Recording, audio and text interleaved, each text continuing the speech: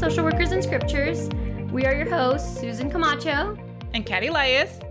And today you're getting a double dose of therapists who wish to bring you wellness and improved relationships to your life by bringing together our love of the Bible and therapy. Don't forget to follow us on Instagram, Facebook, YouTube, and Twitter. Thank you for joining us on our journey today.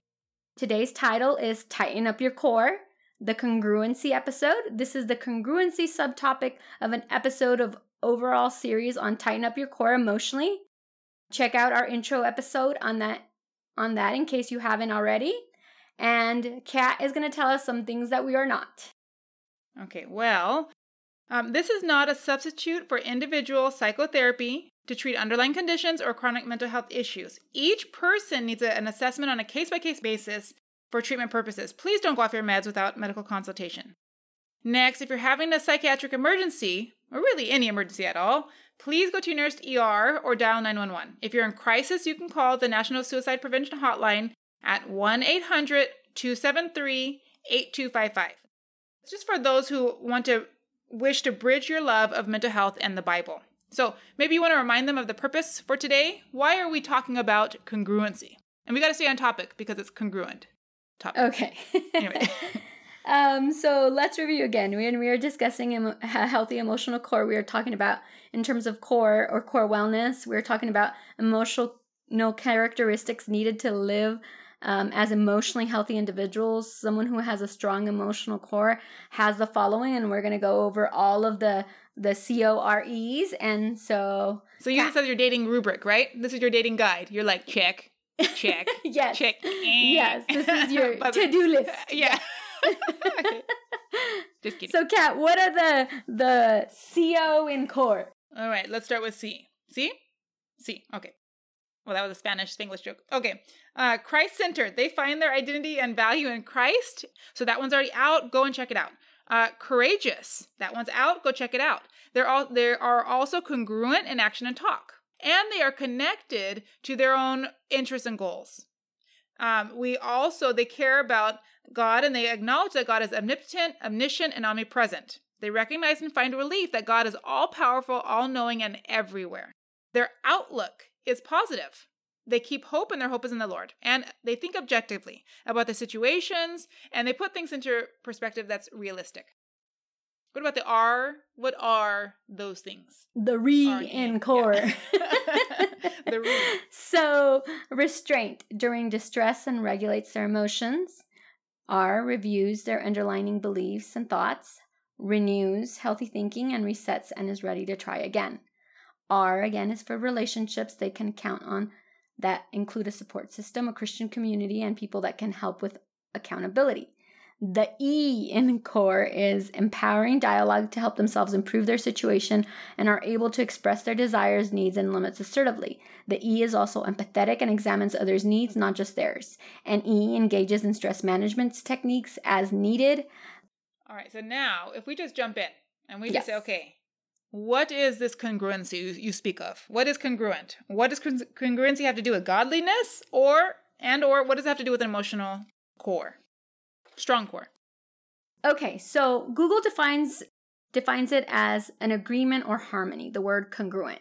Clinicians kind of utilize the word essentially when your words and your actions match up or are in sync. So people will tell us sometimes things even mechanically, like, I listen to war stories most of the day, so they'll tell me the story without the associated emotions of, of loss, of grief, and so it's missing the congruency of the emotion attached to the event that happened. So the emotion needs to be attached, and we will say that, if they don't match, it's incongruent, and if they match, it's congruent. The life story and the emotions need to match. This can also be used in body language as well, especially when people send double bind messages.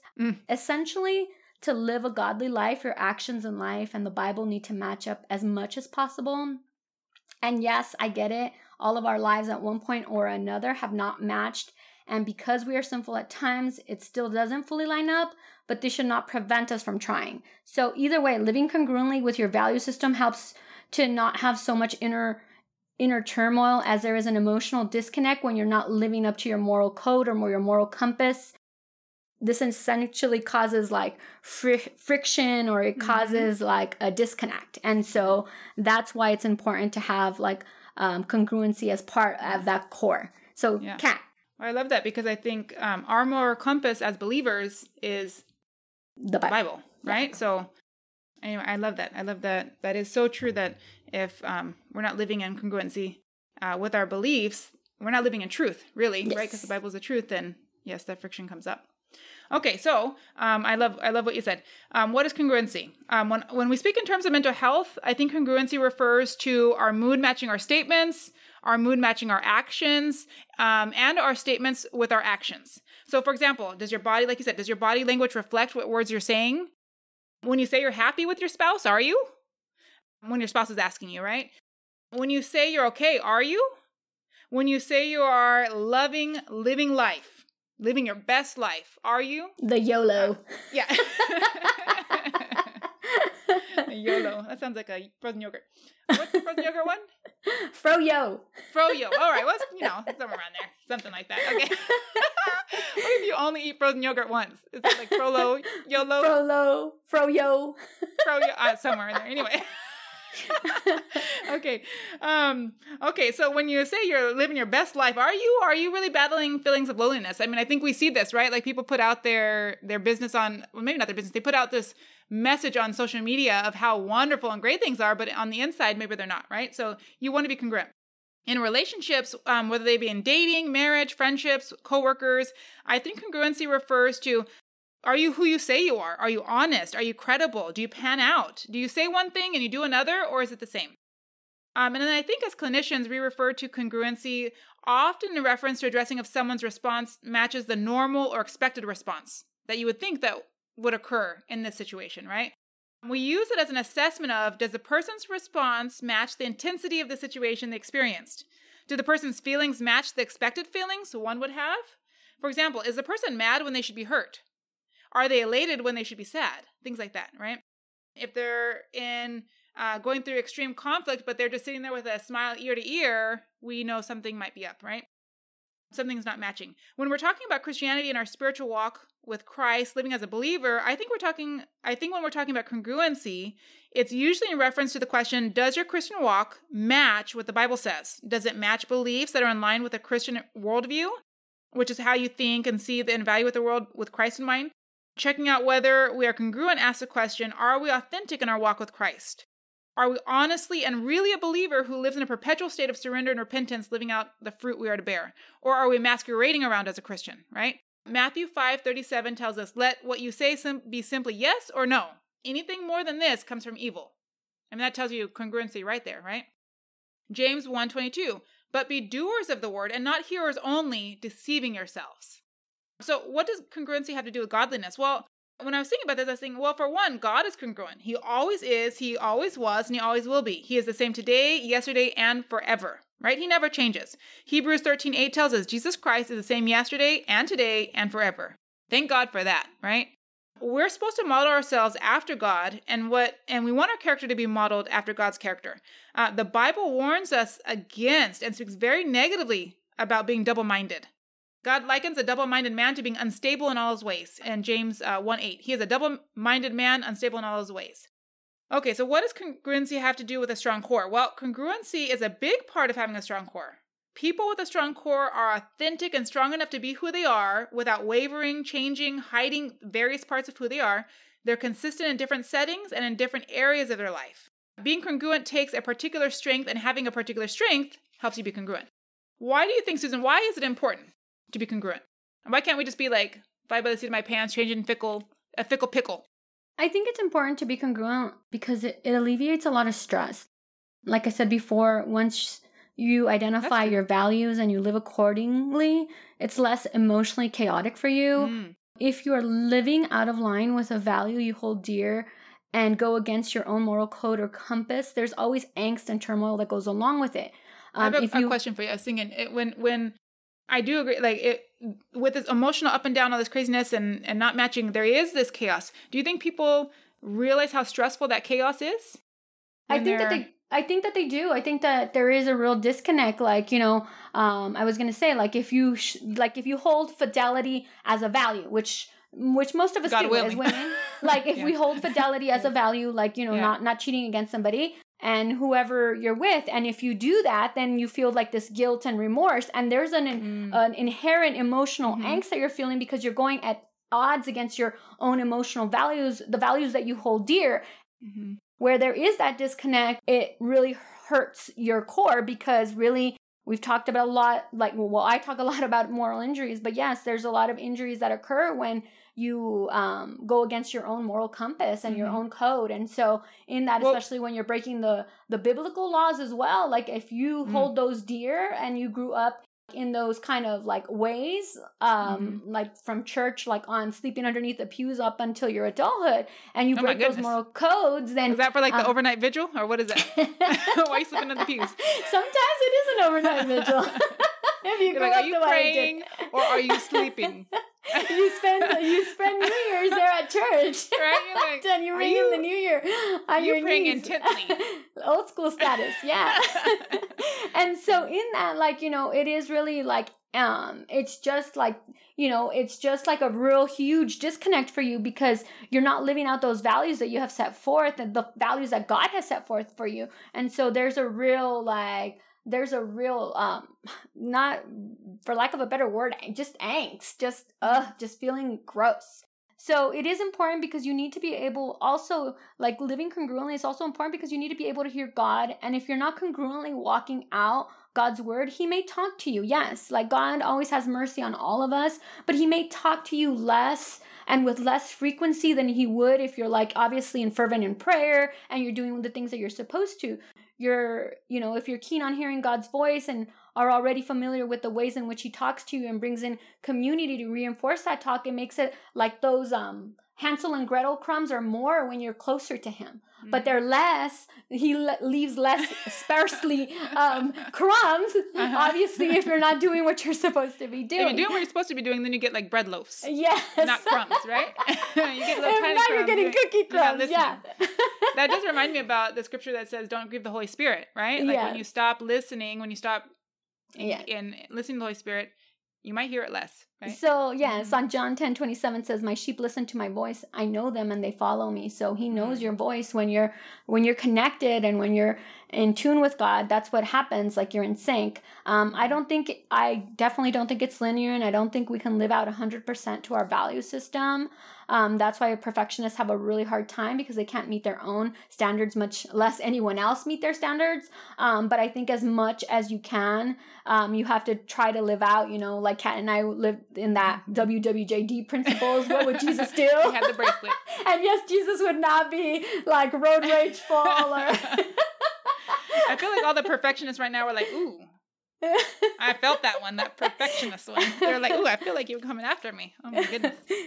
So, Kat, why is it important to be congruent? Well, I think being congruent signifies peace, order, honesty, and groundedness.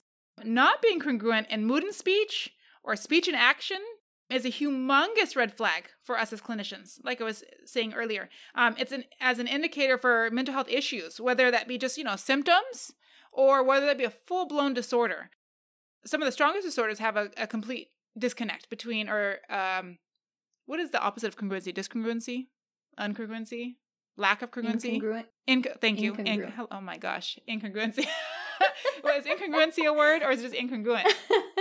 Should have looked that up before we recorded, huh? Anyway, so a lack of congruency is a humongous red flag for us for many very strong disorders. I mean, if you look at sociopaths, I mean, they just have nothing, right?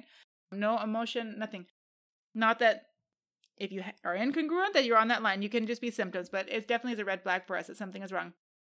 Okay, regardless, incongruency is something that we recognize, we would definitely push into and explore to find out what does that discrepancy mean. Oftentimes, that is the therapy. You can talk and talk and talk, but once we find that discrepancy, we know that's where we need to go, right?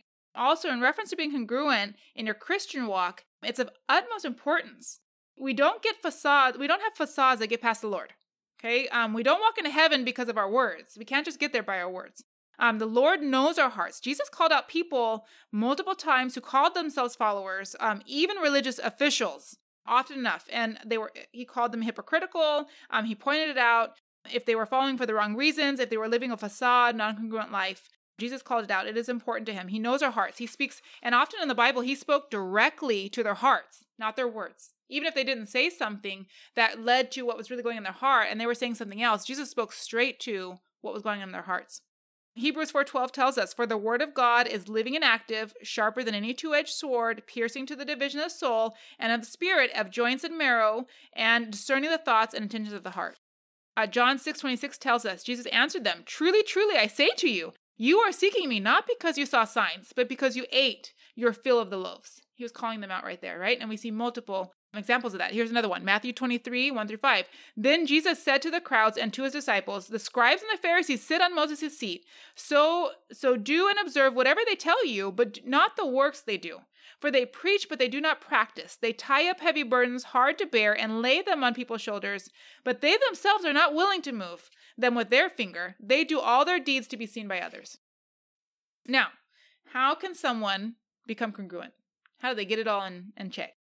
How do you get to be congruent? So you follow the Bible, you pray, obviously you live according to God's, what God sets out for you, but also you don't abuse grace. Our fallen nature, to make the same mistakes over and over again, or contort God's word to live, or to fit your lifestyle.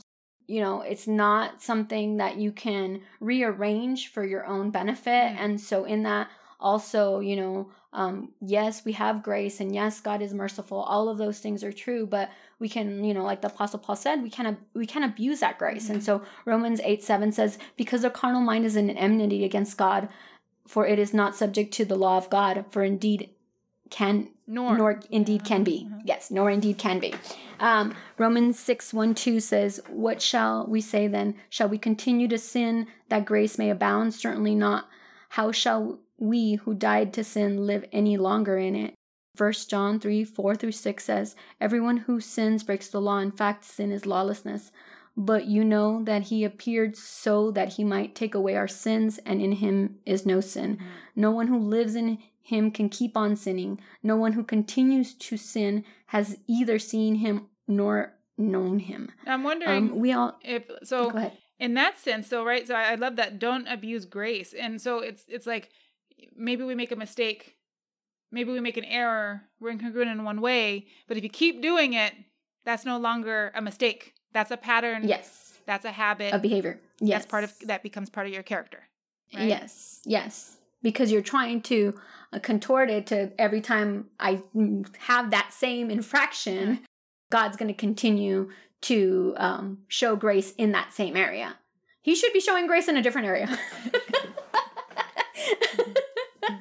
And so, and not that we're not like, you know, because therapy isn't linear as well. Like, I mean, yes, of course, people are in therapy for like anger. And of course, they're going to, part of progression, we like to say, is regression. And so there are going to be like some slip backs or that is not my saying in therapy. I'm like, you going linear. You going straight up. You're not going backwards, linear. Left, right, you up.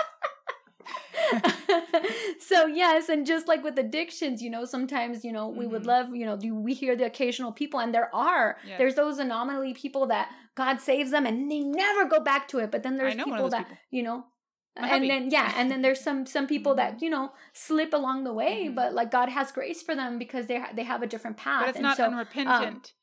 Yes, it's not without remorse. It's not unrepentant. Yes, all of those things. Yes. And so in that, like, you know, it goes into my second point, is that you have to continue to strive to be better. You can't just continue to want to stay in that, you know, in the filth. You can't want to continue to stay take a shower. In anger. You can't take an emotional shower. Yes, you can't you just can't want to sit and mire in it, and, you know, and sit in that pity party of yours, you know, or that martyrdom.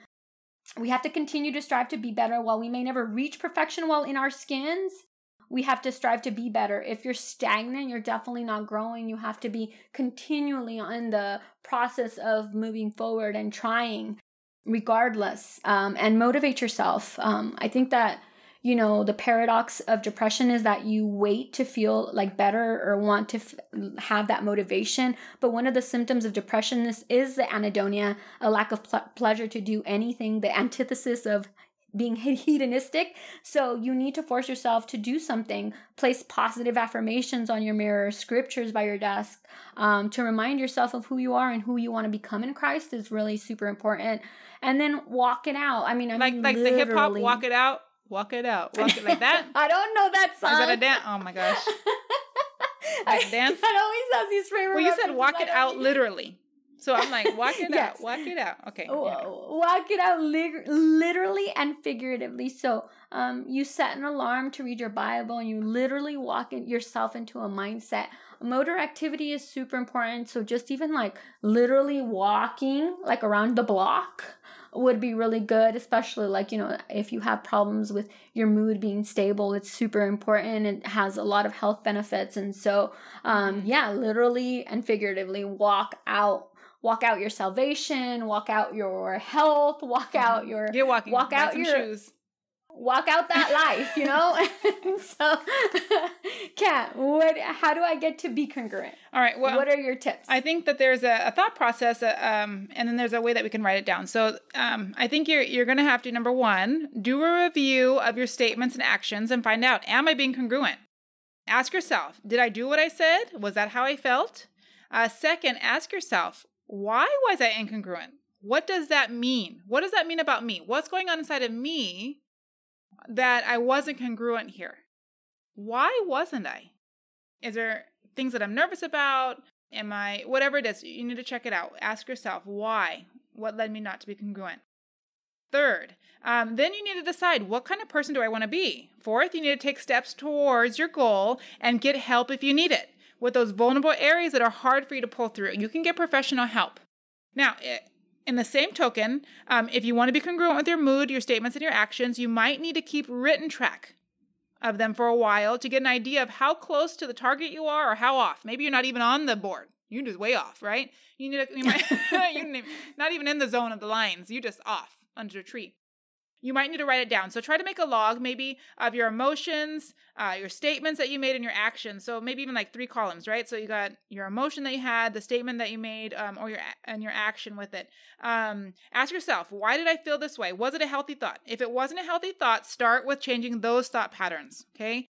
Then ask yourself, did I make a statement or action that was congruent with it?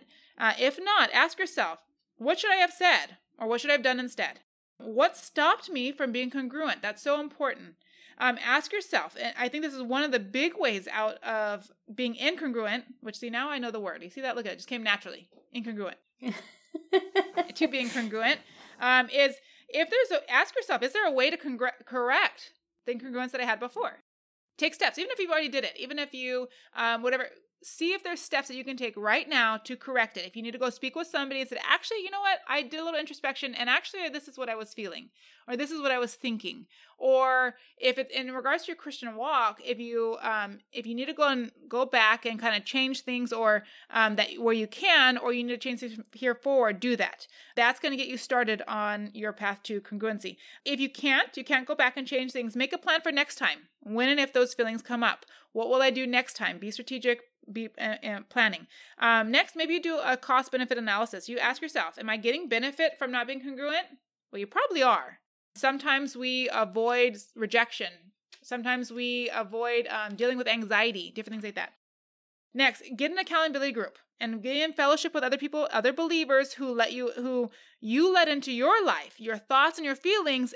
Ask them to be honest with you and enlist their feedback. You might need friends like Susan who are going to tell you the truth, whether you like it or not. That might be helpful for you. Because you need to hear it. I'm a lamb. I don't know what you're talking about. I'm a lamb. You lion. You lion. Get it? You lion. You the lion. Okay, that's good. That's good.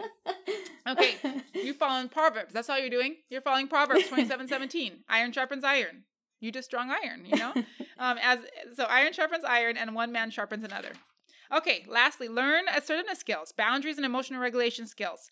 We've had podcasts on these things. Go back and check them out. These are very important skills. Oftentimes, we're incongruent because we don't want to share something. We may know we should, but we don't do it because we're fearful of hurting someone or someone leaving us or reacting strongly, or we just don't know how to say it. Review scriptures on fear and the power of God to work in you and through you. Review scriptures on who God says you are, where your worth comes from, who validates you. Get professional help if you need it. You don't have to go for 10 years.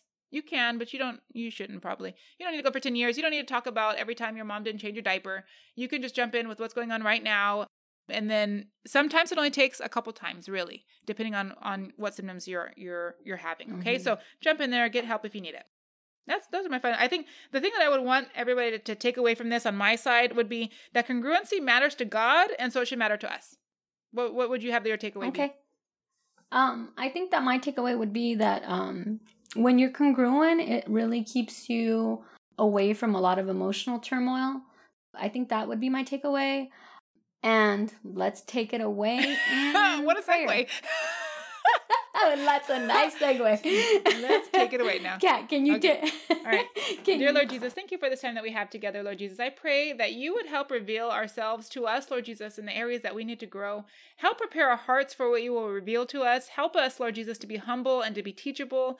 Help us, Lord Jesus, to rely on your strength and to always be encouraged to move closer to you, Lord Jesus.